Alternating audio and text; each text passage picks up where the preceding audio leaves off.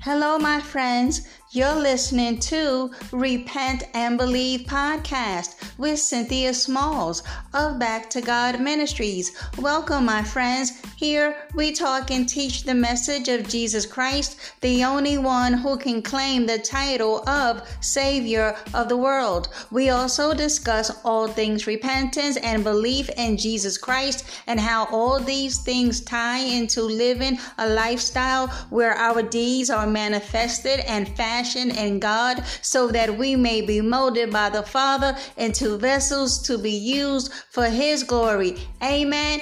Amen. All right, so let's get started.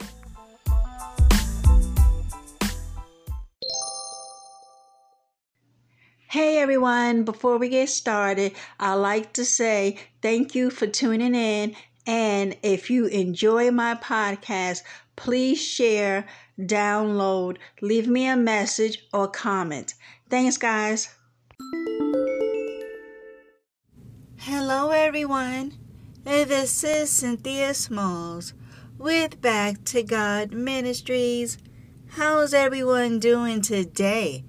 I pray that all is well in your lives, that you are walking by faith and not by sight. You, beloved, are to never give up on the Lord Jesus Christ. Amen. Amen. Glory be to God. All right, my brothers and sisters, listen. I'm going to say it again. You can't live dirty and expect to go to heaven. You cannot possibly even expect to inherit the kingdom of God if you are living unclean, all the while claiming that Jesus Christ is your Lord and Savior. Beloved, I'm here with a message from heaven. Repent or perish. Glory be to God. Thank you, Holy Spirit. Listen, God's lavish grace is not an excuse to sin. And if you do sin, it's because you want to sin. Sorry, but you simply cannot live however you want and still claim the name of Jesus as your Lord and Savior, but you don't listen to Him, you don't follow anything He says, and you come against His messengers whose only motive in this whole operation, if you will, is to point you to the cross and tell you you must change the way you are thinking, because the way you are thinking is resulting in your bad, wicked behavior, and you simply cannot carry on as business as usual, just like it was before you came to Christ Jesus. Listen, there must be a clear demarcation line drawn in the sand of how you used to live before Christ and now. It should be a stark difference. So, sorry, you cannot go on living however you want. Look, listen.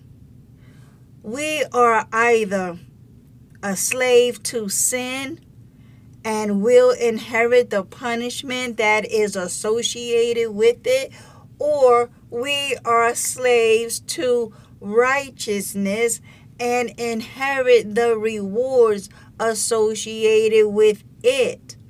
Christ Jesus died so that our past sins can be forgiven and we are no longer facing God's wrath. But a life lived in deliberate, blatant sin does not lead to salvation, and nothing in the Bible suggests that it would. The Father has never and will ever be happy with rebellion and blasphemy among his children. Did you hear that? We are saved by the grace of God and by grace alone. The Bible is extremely clear on this, but many people don't understand grace or what it means to follow Jesus, and that is why they ask, why can't they just live however they want and still be saved? Well, if you are being saved, it is because you have given your heart sincerely to God, and a heart that has been given to God desires the things of God and does not desire to sin. Period. And that is only possible because he grants us repentance.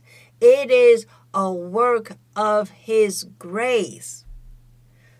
Listen, child of God, just because you are covered by grace doesn't mean it gives you the right to do whatever you want with your body. When you become a follower of Jesus, you don't experience autonomy, for you are not self-ruled. You become a slave to righteousness.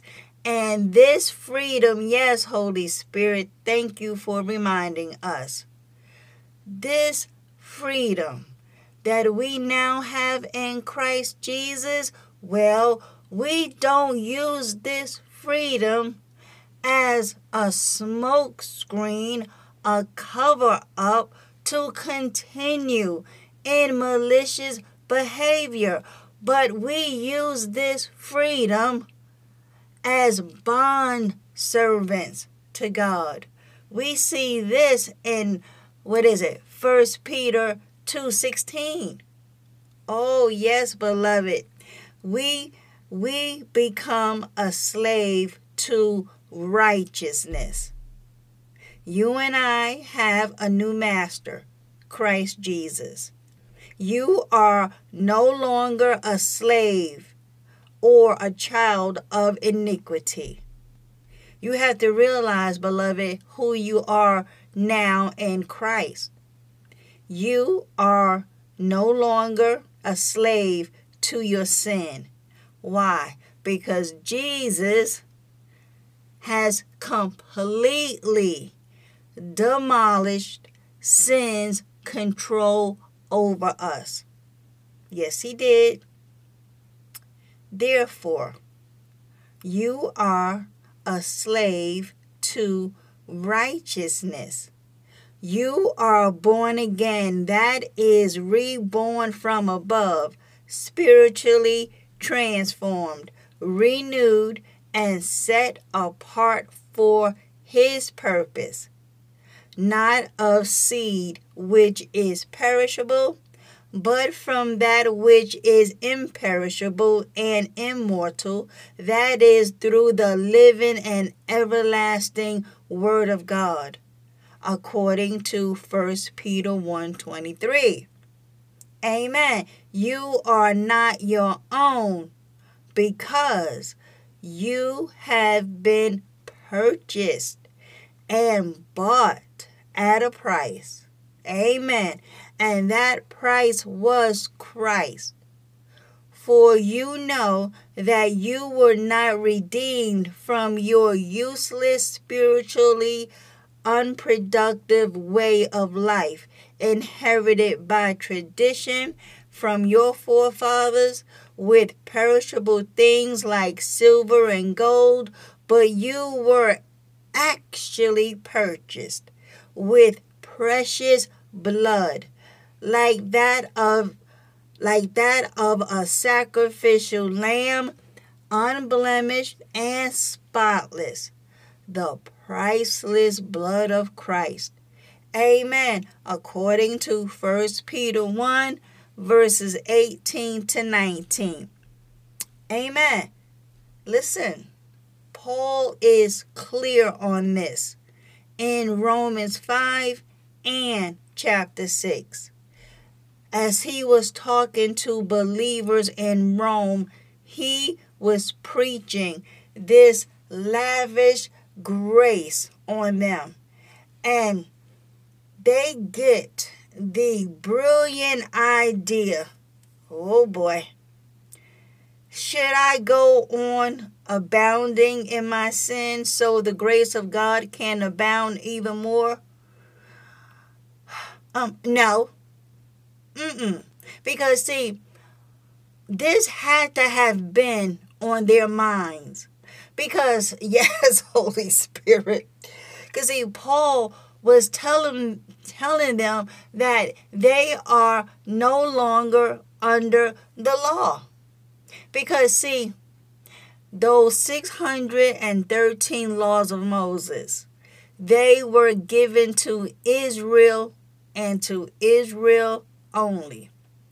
Therefore, Gentiles coming into the body of Christ, well, they never had that law. They never had that covenant with God. They knew nothing about holy God. Oh, they knew about pagan gods, little g's, but they didn't have this covenant that Israel had.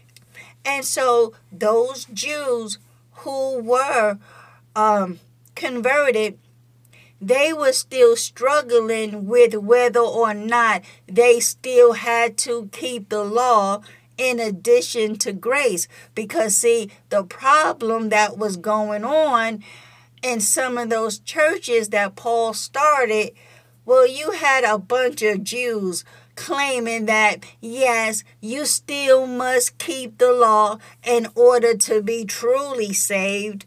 Because although they were converted, I'm only assuming that they wasn't too convinced about this whole grace because it seemed too good to be true. You mean to tell me I don't have to sacrifice any animals anymore? I don't have to celebrate all of these feasts and festivals. I don't have to do all of 613 commands. And Paul was like, no. In Christ, we now have grace. It's not about what you do in order to be justified in the sight of God. And again, I'm only assuming, I wasn't there, but it just stands to reason that they were struggling with this new concept, if you will. And so they were confusing a lot of the Gentiles and Jews about, do we keep the law or we don't? Are we saved by grace only? Or, so it was a lot of contention. And so as he preaching on grace, he could only read their minds because they would have been like, oh, so just like today, so I can go on sinning, right? Because after all, grace, grace, grace. And so Paul was like, no, pretty much get that out of your heads. God forbid that we would take his grace and use it as a license to sin. And he address this same issue that we see still going on today. So in their minds, their mentality was like, well, should I go on abounding in my sin so the grace of God can abound even more? Because see, look, their mentality here is just like of most professing Christians today. The mentality of with multiplied sins comes multiplied grace. In order to show that God's grace is so overwhelmingly amazing, well, I'll just sin some more. And Paul's answer to this foolishness was, God forbid. Look, Paul said it like this. What shall we say? What shall we say then? Shall we go on sinning so that grace may increase? By no means. We are those who have died to sin. Because you see, yes, Holy Spirit, Paul was bringing them back to clarity. Because I can only imagine how their flesh man was like, oh, wait a minute. Now that we are under grace, well, let's get the party started. And then their little brains was just tinkling. Oh, wait a minute. Hold on. Well, we can't out-sin God's grace. So let's just see how much more abounding. Because as sin abounds, well, grace much more abounds. Again, Paul had to bring them to some clarity. Basically saying, before you even say it, God forbid, by no means do we take this as a license to sin. So, he says, by no means we are those who have died to sin. How can we live in it any longer? Or don't you know that all of us who were baptized into Christ Jesus were baptized into his death? We were therefore buried with him through baptism into death, in order that just as Christ was raised from the dead through the glory of the Father, well, we too may live a new life. Amen. So Paul was like, do not get this twisted. Don't get it twisted. We have been buried with Christ through baptism into death, in order that just as Christ was raised from the dead through the glory of the Father, well, we too may live in this newness of life. Beloved, we have been born again. So why should we live as if it is not true? You will live as if it is not true that you have been born again when you think you can take his grace in order to continue to live wickedly as if you are getting something over on God. Listen, on our best day, we will never know the full mind, the full thoughts and the ways of God. You're not getting away with this. And I don't care how many pastors teach once saved, always saved, eternal security, grace, and more grace. Listen, We must live as obedient children of God while we are walking and breathing in the earth. We put away all of those evil, wicked behaviors that we once walked in. Now that we are born again, the mind is being renewed. Yes, we know we have grace.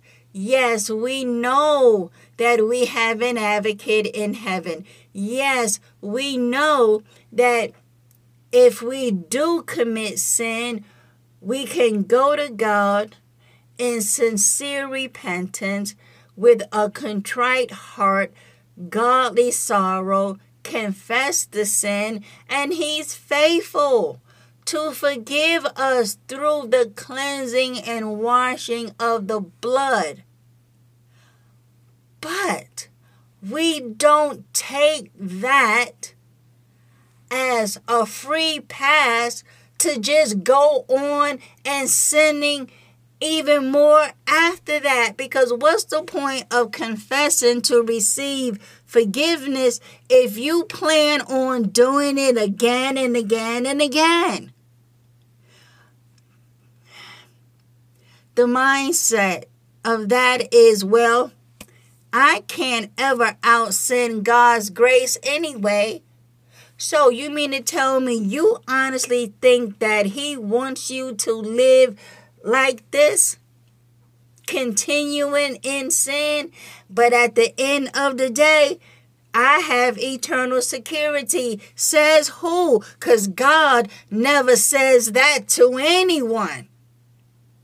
No, Cynthia, hold up, wait a minute. I got a whole bunch of scriptures about eternal life. Yes, we all know those scriptures, but those scriptures are for the obedient ones.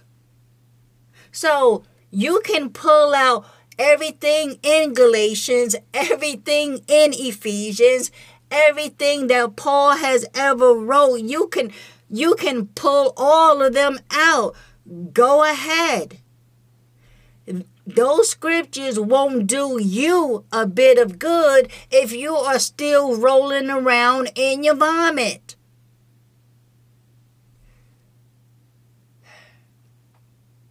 Beloved, we cannot live as hypocrites. Number one, we cannot live in deception and delusion, because otherwise you and I are not going to make it. Do you not know that everything we do, whether we are a saint or a sinner, is being recorded in heaven? And we will stand before Jesus, whether it be at the bema seat to receive rewards or at the great white throne judgment, to hear how your name is not found in the Lamb's book of life, and you will be thrown in this lake of fire. Or we who are born again stand before Jesus to prayerfully receive all the rewards He has for us. We will all be judged. Thank God for His grace, that when we stand before Christ Jesus, it won't be to give an account for our sins. But some, like Paul says, will lose rewards, because many, is many the right word? Well, maybe a lot. I don't know. But some of the things that we are doing supposedly in the name of Christ Jesus have wrong motives. And so all of our works will be tried by fire. And those works will be judged for the motives, whether or not we used time that He has given us to do His will, Or did we use that time to do our will? And sadly, many who claim they were casting out demons, prophesying in his name, doing mighty miracles in his name, but all the while they were living wickedly. But they thought because grace got them covered, he will say, welcome into the kingdom. But Jesus says, what is that? Matthew 7:21. And he will say to many on that day that he judges them, depart from me, I never knew you. So, beloved, listen, I told y'all, the Lord only gave me but one message on this podcast. It is to herald, cry aloud, and spare nothing, to call men and women to repentance. Change the way you think. No longer are you living in sin, but you actually have a change in your mind that you don't want to live like this. You want to come to Christ so that what he has done for us at the cross over 2,000 years ago, you can receive eternal life. Beloved, eternal life is something we all look forward to.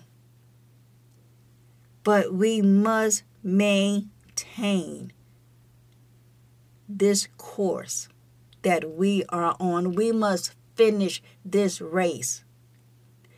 And those who are looking for a shortcut, trying to not be on that path that is straight and narrow, but try to receive eternal life on the broad way, you're not going to make it. This is not about a works-based faith, salvation, whatever you want to call it. No. This is preparing our hearts, minds, and souls to meet the living God. And we can't do that playing all of these church games and mind games, thinking you are going to outfox wisdom. The Bible says that Christ has been made wisdom unto us. He knows everything. Okay? He knows your heart. Oh, beloved, listen. Let us pray. Father, in the name of Christ Jesus, hallowed be thy holy name. You tell us in your word that no sin will enter heaven. Nothing that is unclean will enter your kingdom. We see over here in Revelation 21:27, Jesus says, but nothing unclean will ever enter it, nor anyone who does what is detestable or false, but only those who are, who are written in the Lamb's Book of Life. Because, Father, we know Romans 6:23, and if we don't know it well, we better know it. For the wages of sin is death, but the free gift of God is eternal life in Christ Jesus our Lord. Amen. And Father, what I love about this scripture, now I know a lot of people may not love Romans 6:23, but it keeps us sober minded. because we see the free gift of God is eternal life in Christ Jesus. But there's a stark reminder right before that. The wages of sin is death, eternal separation from you and the Son in this lake of fire. So, although we see eternal life is a free gift and it is available, but we must stay out of sin in order to receive it.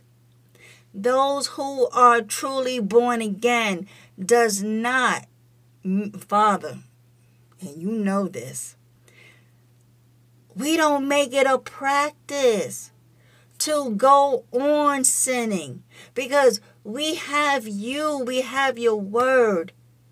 Your Holy Spirit lives in us, teaching us, training us to be holy, to be set apart from this world unto you for your plans and your purposes for our lives.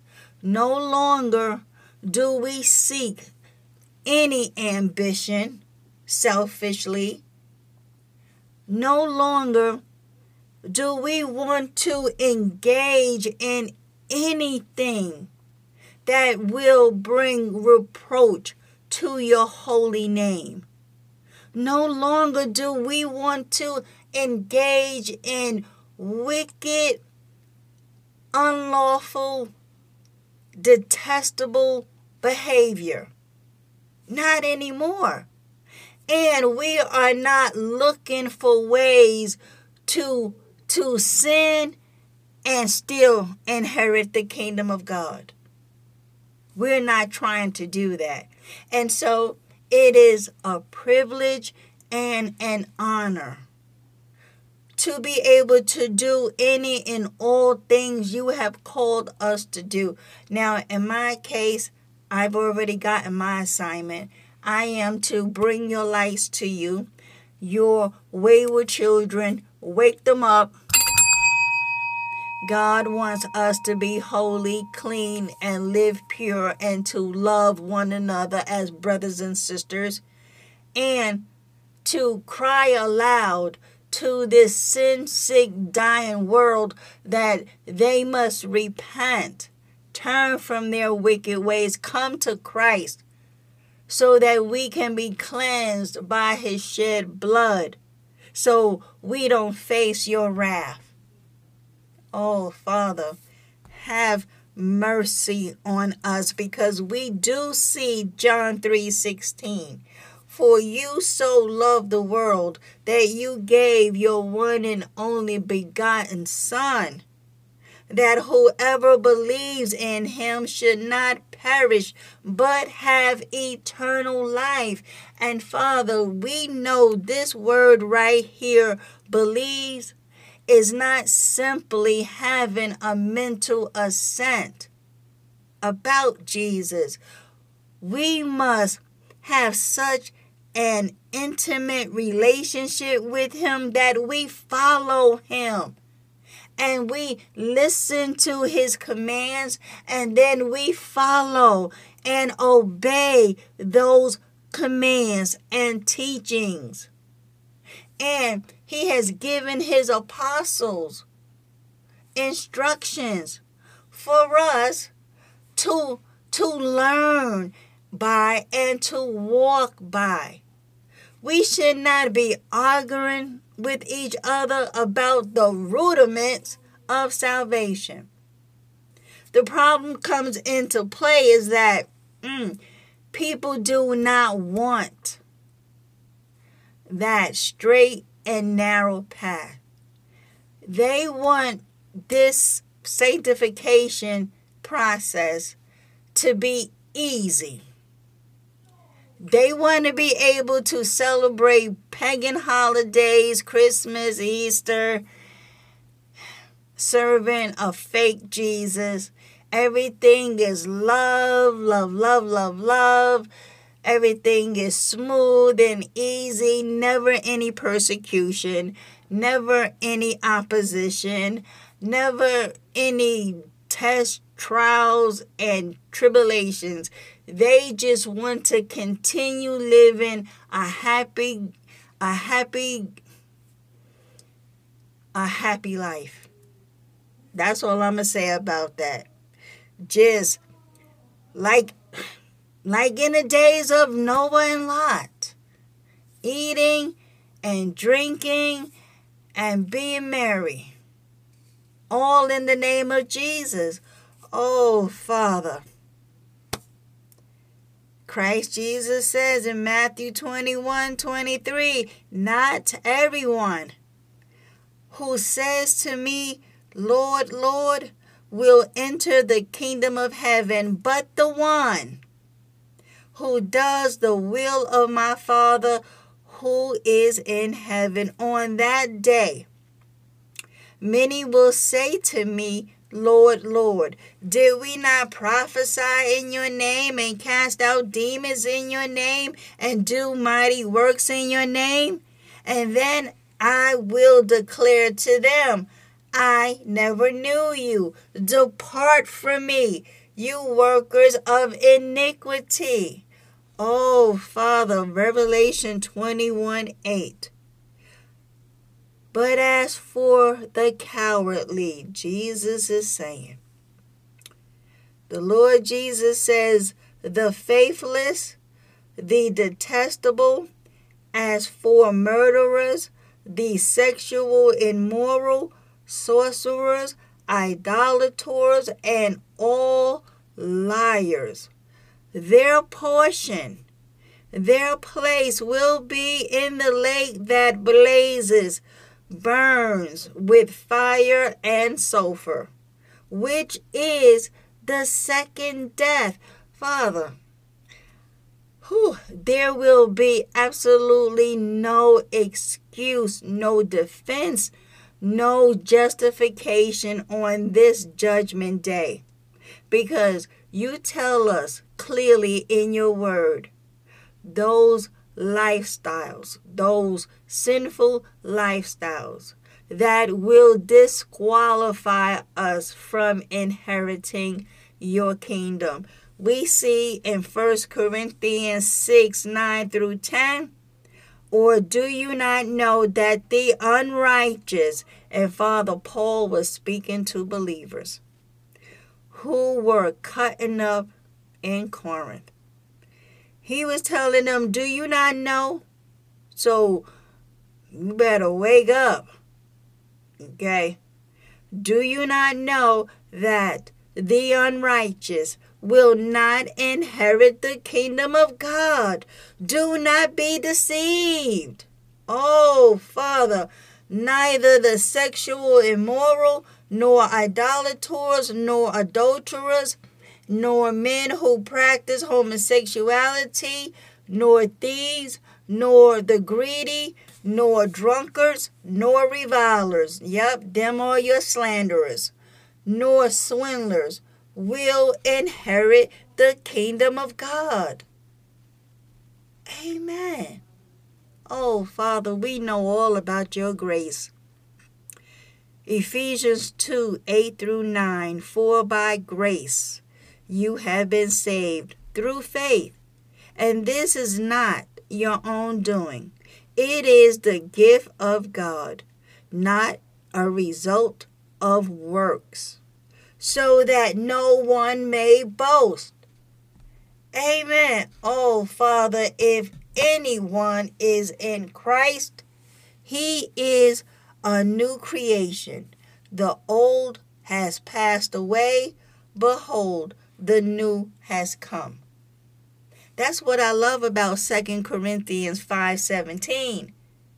Oh, Father, thank you for your grace and your mercy.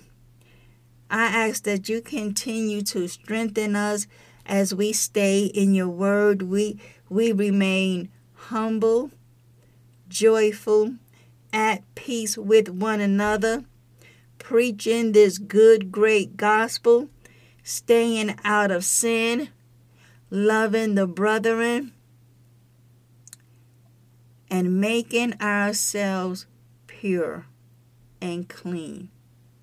and ready to meet Jesus Christ on the day you call us out of these body suits.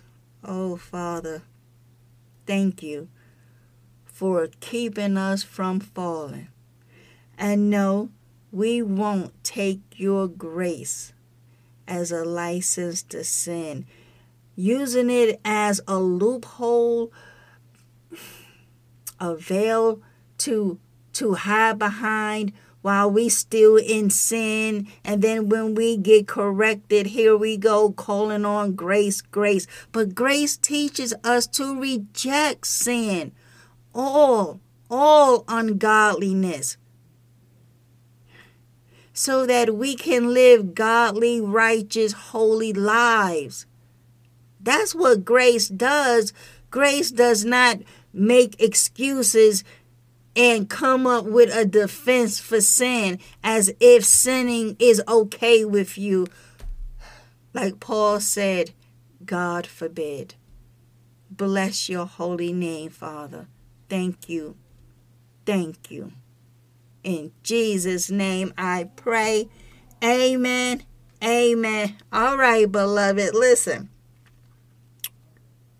The purpose of grace and forgiveness is not that we have a quote unquote get out of jail card to play whenever we proceed with some sin. The purpose of grace and forgiveness is that our dastardly, wicked, evil, iniquitous, heinous, diabolical, vicious, murderous, dark, rotten, nefarious, vile, foul, shocking, atrocious, outrageous, despicable, corrupt, sordid, unscrupulous sin. The purpose of grace and forgiveness is that our sins can be wiped up and tossed away, so that we can live a new life in Christ through the powerful, sanctifying, consecrating work of Holy Spirit. Listen, those who think that it is okay to sin just because they expect God to forgive them have another thing coming. We better think again. An easy breezy, lemon squeezy attitude towards sin results from an inadequate experience of what Paul refers to as godly sorrow. Listen to what he says over here in 2 Corinthians 7:10. Godly sorrow brings repentance that leads to salvation and leaves no regret, but worldly sorrow brings death. Amen. One problem with sin is that it impairs our ability to live the powerful, intimate, spirit-filled life indwelt with the power of God. That's what sin does to us, beloved. The prescription for cleansing is found in 1 John 1:9. If we confess our sins, he is faithful and just to forgive our sins and cleanse us from all unrighteousness. Amen. Confess means to agree with or to speak the same thing as. What it means is that I am to say the same about my sin as God says. Again, the wages of sin is death. We must come into agreement with Holy God that without Christ, we are nothing more than filthy, wretched, lying sinners on our way straight to a burning hell, being tormented in these flames as we await the final judgment. In my opinion, that lake of fire is going to make hell look like a picnic, because hell and death itself will also be thrown into the lake of fire. Oh, beloved, hell is not something we want to play with. All liars, the Lord Jesus says, all liars shall have their part in the lake that blazes with fire and brimstone. Listen to what he says over here. What is this? Where we at? John 5. Starting in verse 24. The Lord says, I assure you and most solemnly say to you, the person who hears my word, the one who heeds my message and believes and trusts in him who sent me, possesses now eternal life. That is, eternal life actually begins. The believer is transformed and does not come into judgment and condemnation, but has passed over from death into life. Listen, in verse 25, because he's about to talk about the two resurrections. I assure you and most solemnly say to you, a time is coming and is here now when the dead will hear the voice of the Son of God, and those who hear it will live. For just as the Father has life in himself and is self-existent, even so he has given to the Son to have life in himself and be self-existent. And he has given him authority to execute judgment, because he is a Son of Man, sinless humanity, qualifying him to sit in judgment over mankind. Amen. Do not be surprised at this. Verse 28, John 5. Do not be surprised at this, for a time is coming when all those who are in the tombs will hear his voice, and they will come out. Those who did good things will come out to a resurrection of new life, but those who did evil things will come out to a resurrection of judgment. That is, to be sentenced. Amen. Oh, beloved, look at here. Okay. I don't care what anyone got to say. If we are not living a life of righteousness in Christ, being led by his Holy Spirit, we will all likewise perish. So, with that being said, because some people have the mindset that they will live it up before they die, they will return to God, repent, and be saved.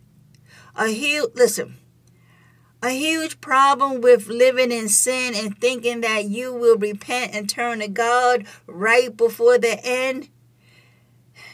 The problem with that is that we don't know when the end will be. Listen, a person could be the healthiest person in the world and still die in the middle of the night or get hit by a car on their way to work. It is much better to be always ready to meet God. Why? because we don't know when we will die. Oh, beloved, listen, in closing, okay, I'm going to leave us with Galatians. Let us read chapter 5 of Galatians. Okay. Paul was saying, by the Holy Spirit, it was for this freedom that Christ set us free, completely liberating us. Therefore, keep standing firm and do not be subject again to a yoke of slavery, which you once removed. Amen. Again, beloved, see, he is talking to those Jews who were under the law. But now that we are in Christ, they are no longer under a yoke of slavery. And the message for us today is that we ain't got no business even participating in one of the 613 laws of Moses. We are not commanded, instructed, required to follow any of the laws under the Old Testament. It wasn't for Gentiles anyway. So I don't know why these wolves in sheep's clothing are teaching anything about the law, namely tithing. And then they will drag you over to the Old Covenant and proof text scriptures about blessings when you tithe, when you bring God money, stop robbing God, and all of this twisting of those Old Testament scriptures. That's another rant for another day. Paul is saying, okay, in verse 2, Galatians 5, notice, it is I, Paul, who tells you that if you receive circumcision as a supposed requirement of salvation, well, Christ will be of no benefit to you. For you will lack the faith in Christ that is necessary for salvation. Amen. Once more, I solemnly affirm to every man who receives circumcision as a supposed requirement of salvation. See, beloved, again, this is what Paul had to deal with. People still wanted the Gentiles to be circumcised, which was a requirement, a ritual under the Old Covenant. And he's trying to get their minds on faith in Jesus and not on any works of the law. So, he says in verse 3, once more I solemnly affirm to every man who receives circumcision as a supposed requirement of salvation that he is under obligation and required to keep the whole law. Amen. Paul is like, look, listen, you keep one of them laws. You are obligated to keep all of them. And you see, this is what's so dangerous about anybody trying to put you up under the law in order to have blessings from God, receive money from God, receive all of this material, tangible blessings from God because you bring him money. Paul is like, listen, bottom line, you keep any one of them laws, you must keep them all. Otherwise, you are under the curse. You're not under the curse, beloved, because you don't tithe. You are under the curse of God because you do tithe, because you're not keeping the other 612. I know what you have been indoctrinated with. Oh, we must tithe. I'm telling you, you know something? People hold on to that dogma of tithing as if it can literally save their lives. Now listen, if you want to give financially to anyone, any church, any charitable organization, give. But do not let anyone put you under the threat of God is going to get you and you going straight to hell, that you must give 10%. That's the problem. Nobody is saying that you can't give. Give with a cheerful, willing heart, without compulsion, without being told that you must. No. That God commands. That God commands you give 10% of your income, and that how he's going to bless the other 90%. And let me tell you, that false doctrine has shipwrecked many in their faith, because they put more faith in a dime rather than Christ Jesus. And do you think the Father is pleased with this? Because let's be clear, the money is not going to God. The money is going to the bishop and his first lady so that they can continue in their lavish, abundant lifestyle. Meanwhile, you're still coming up to the apostate church on the bus, hoping and praying that this week God is going to bless you. And the fact that he hasn't is because you don't have enough faith. So say the bishop. Oh, beloved, listen, Paul was dealing with this madness then, and look what's happening in the modern church today. So, he was saying, right, in verse 3, that if you keep one of those laws, well, you are under obligation and required to keep the whole law.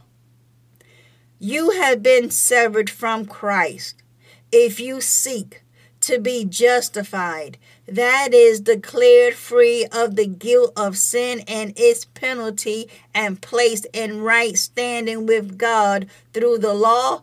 Well, you have fallen from grace, for you have lost your grasp on God's unmerited favor and blessing. Verse 5, for we, not relying on the law, but through the strength and power of the Holy Spirit by faith, are waiting confidently for the hope of righteousness, the completion of our salvation.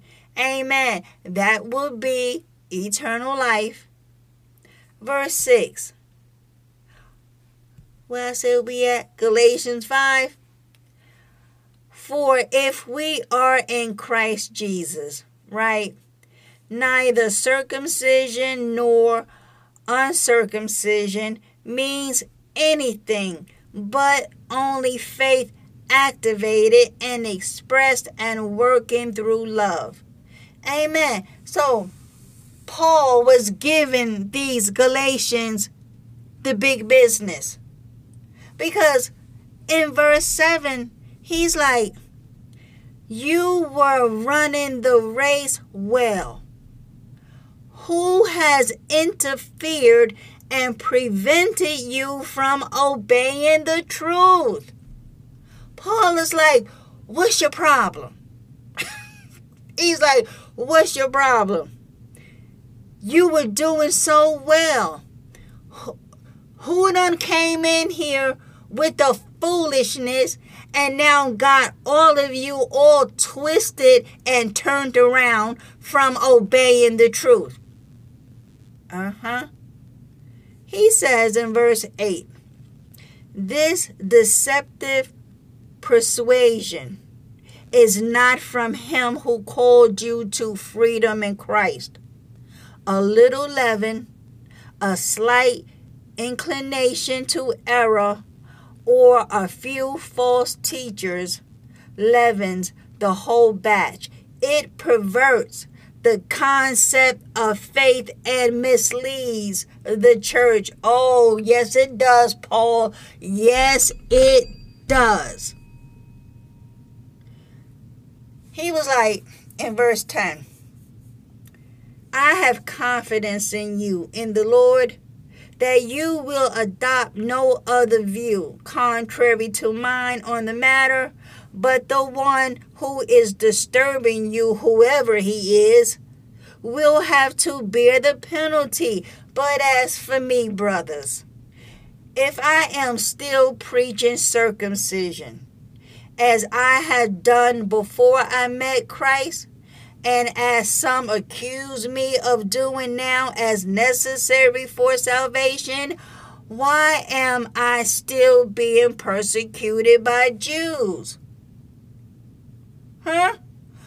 Paul is like, listen, if I was still preaching circumcision, just like how, because don't forget, Paul was a Pharisee.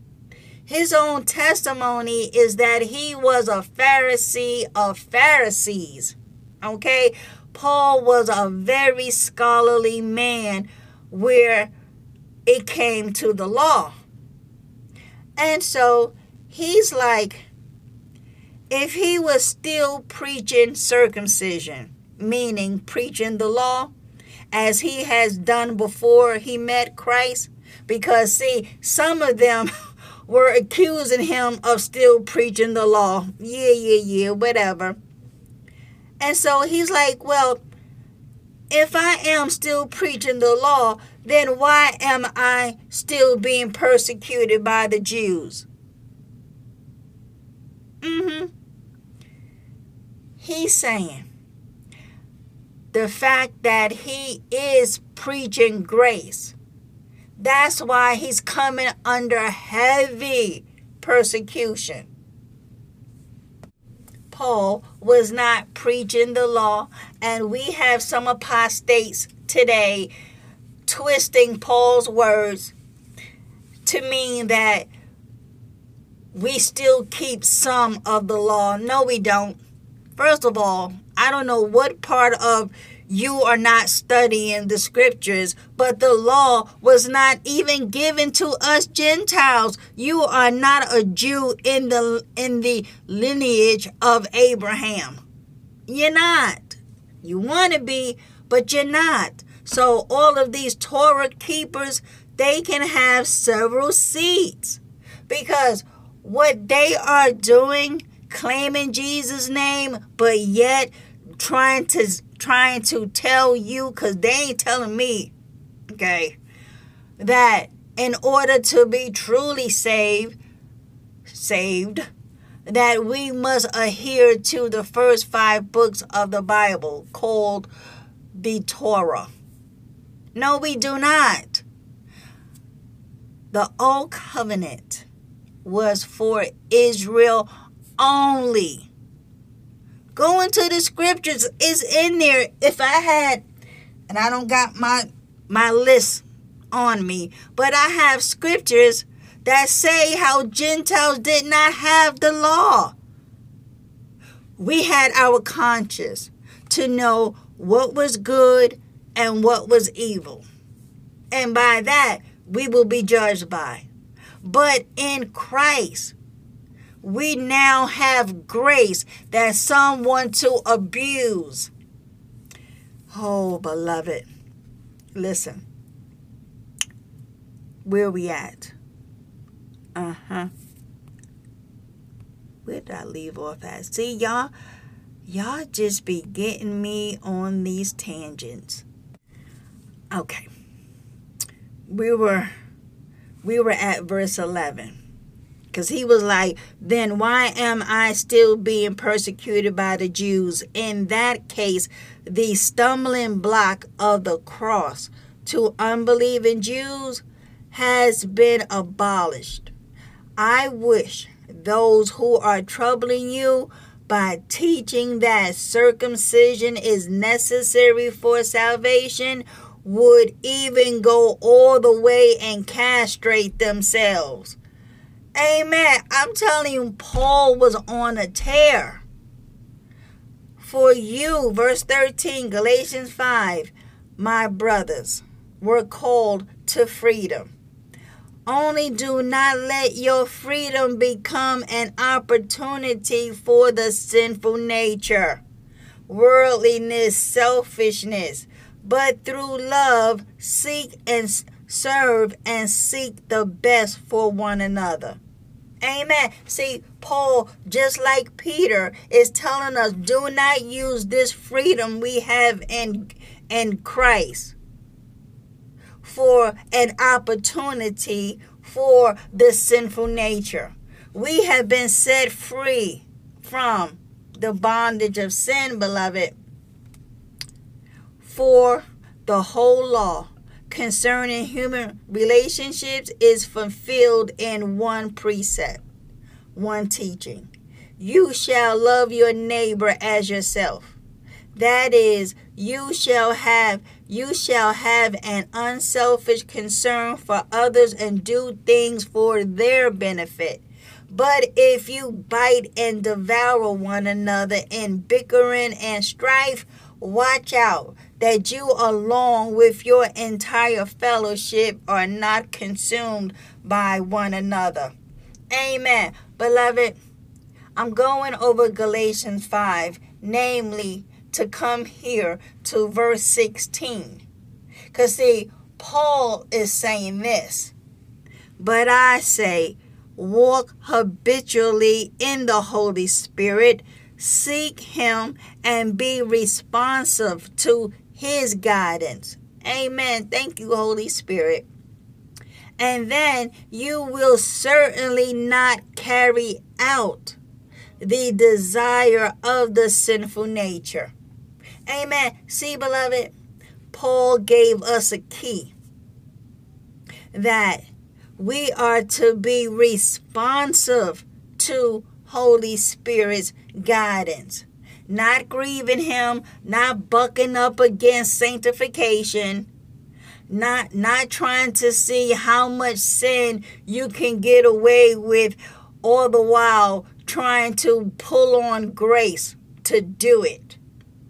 Rather than being grateful that we do have grace, that if we miss the mark, God is gracious, He is faithful and just, He is righteous to get us back on the right track. Whether that means sometimes a discipline, sometimes He may need to chasten us, but we can't keep on living like we ain't got no spiritual sins, claiming the name. Oh, beloved, Paul says, walk habitually in the Holy Spirit, and we will certainly not carry out the desire of the sinful nature, which responds impulsively without regard for God and His precepts. See, that's what the sinful nature does. It don't care what God has to say. That old flesh man don't give a hoot about God being righteous and you being holy. Not at all. No regard whatsoever. For the sinful nature has its desire, which is opposed to the Spirit, and the desire of the Spirit opposes the sinful nature.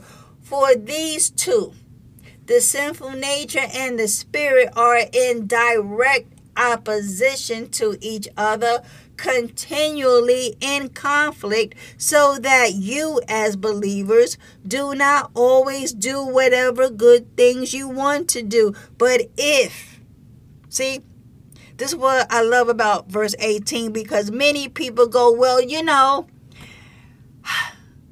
the spirit and the old flesh man is always at war. So, we all sin.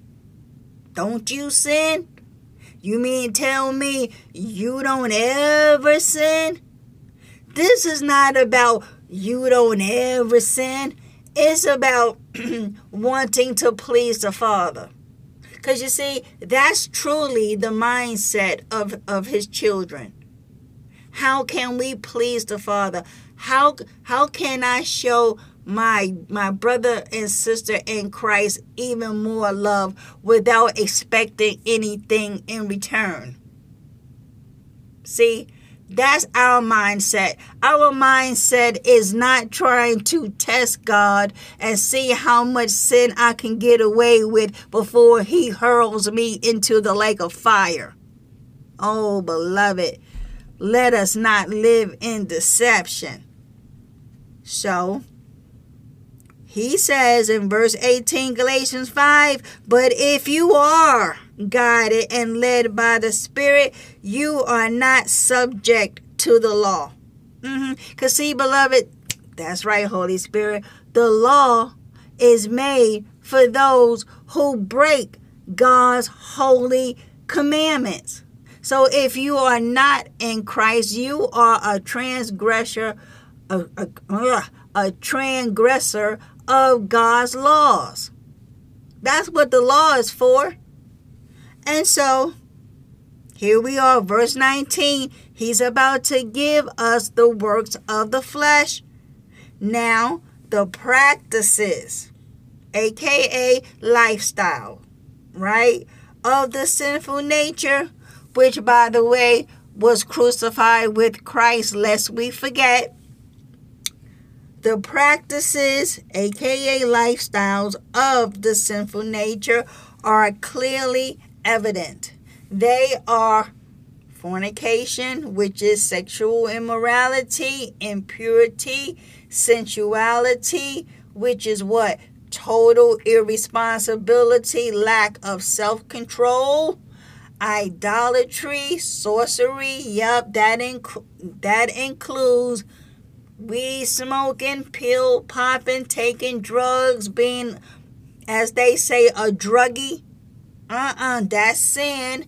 Hostility, strife, jealousy, fits of anger, disputes, dissensions, factions that promote heresies, envy, drunkenness, riotous behavior. That's just reckless. That's just straight out debauchery. You are out of control. And other things like these, I warn you beforehand. Because see, this ain't the first time Paul is telling them about this. He's like, I told you before, that those who practice such things will not inherit the kingdom of God, but the fruit, hallelujah, of the Spirit, the result of his presence within us is love, which is what? Unselfish concern for others, joy, inner peace, patience, not the ability to wait, but how we act while waiting. What else? Kindness, goodness, faithfulness. Oh, beloved, are you being faithful? Gentleness and self-control. Against such things there is no law. And those, listen, see, if I ever wanted you to come over here to Galatians 5, it is really because of verse 24. And those who belong to Christ Jesus have crucified the sinful nature together with its passions and appetites. Oh, here we go. If we claim, okay, if we claim to live by the Holy Spirit, well, we must also walk by the Spirit. With what? Personal integrity, godly character, and moral courage. Our conduct and empowered by the Holy Spirit. Verse 26, the last verse. We must not become conceited, challenging, or provoking one another, envying one another. Amen. See, verse 26 is talking about our relationship with one another. We shouldn't become high-minded, conceited, challenging, and provoking you. It's one thing to provoke you where sin and you better stop it is concerned. But it should be no reason for us to intentionally keep poking at you and just finding every little thing that's wrong with you, challenging you, and God forbid, envying one another. What? That's how we used to be when we were in the world. But in Christ, we are to love one another. And sometimes that love may come in a rebuke, a correction, a teaching, but it is still in love. Why? We don't want to see one another perish. So it is love to tell someone to repent, to stop, turn, and go the other way. Think about how you are living your life. Are you living a crucified, sanctified life in Christ? Paul says, examine yourself. Examine yourself where you are in the faith. Because listen, yes, Holy Spirit, and then I'm going to let you all go. Let me just say this. Paul never taught once saved, always saved. We are talking about the man, as they say, wrote 2/3 of the New Testament. Even Paul, who went out as an apostle called by Jesus himself, he was concerned about being disqualified. That's why he said that he keep his body under subjection. He don't let anything control him. Not at all. Why? Because he didn't want to become a castaway, having preached the gospel. So if we have eternal security, why was Paul so concerned about being a castaway? None of us can claim that we lived a life like Paul. Not that Paul lived in sinless perfection. It is clear Jesus had his hand on Paul, just like he has his hand on all of us. Paul got the memo, and he gave us the memo that if we continue to do these things, we will not inherit the kingdom of God. Enough said for now, beloved. Repent and believe. Praise God that he did not kill us while we were knee deep in our filth.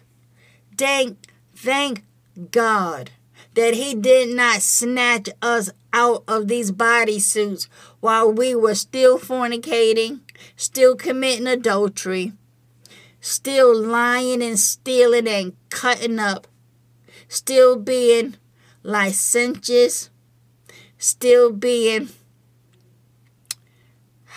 trying to be nice here, a harlot, a tramp, a gigolo. Thank God for his mercy, that he grants us each and every day another opportunity to live a life that is reflective of our truly turning of our mindset, that we made a decisive act to place our faith in Jesus Christ. No longer do we want to live a sinful life, but a clean, holy, peaceful life in the Lord. Being available to do whatever He calls us to do. It's a good thing to be a part of this kingdom. Now, maintain your position in Christ. Don't go back out there into the world. Don't buy the lie that you can live however you want and you still get to go to heaven. You still get to inherit His kingdom.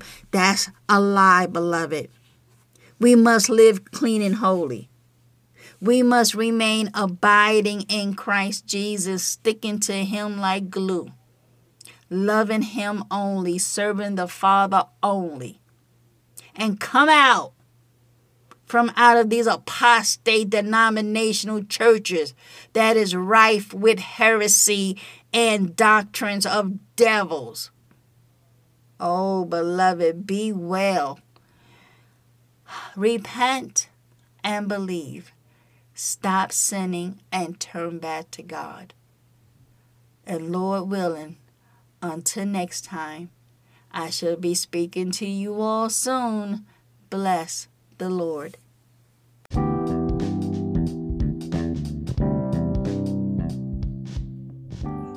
Thank you guys for tuning in. I truly appreciate all your support. Until next time, I'll be talking to y'all soon. Bye.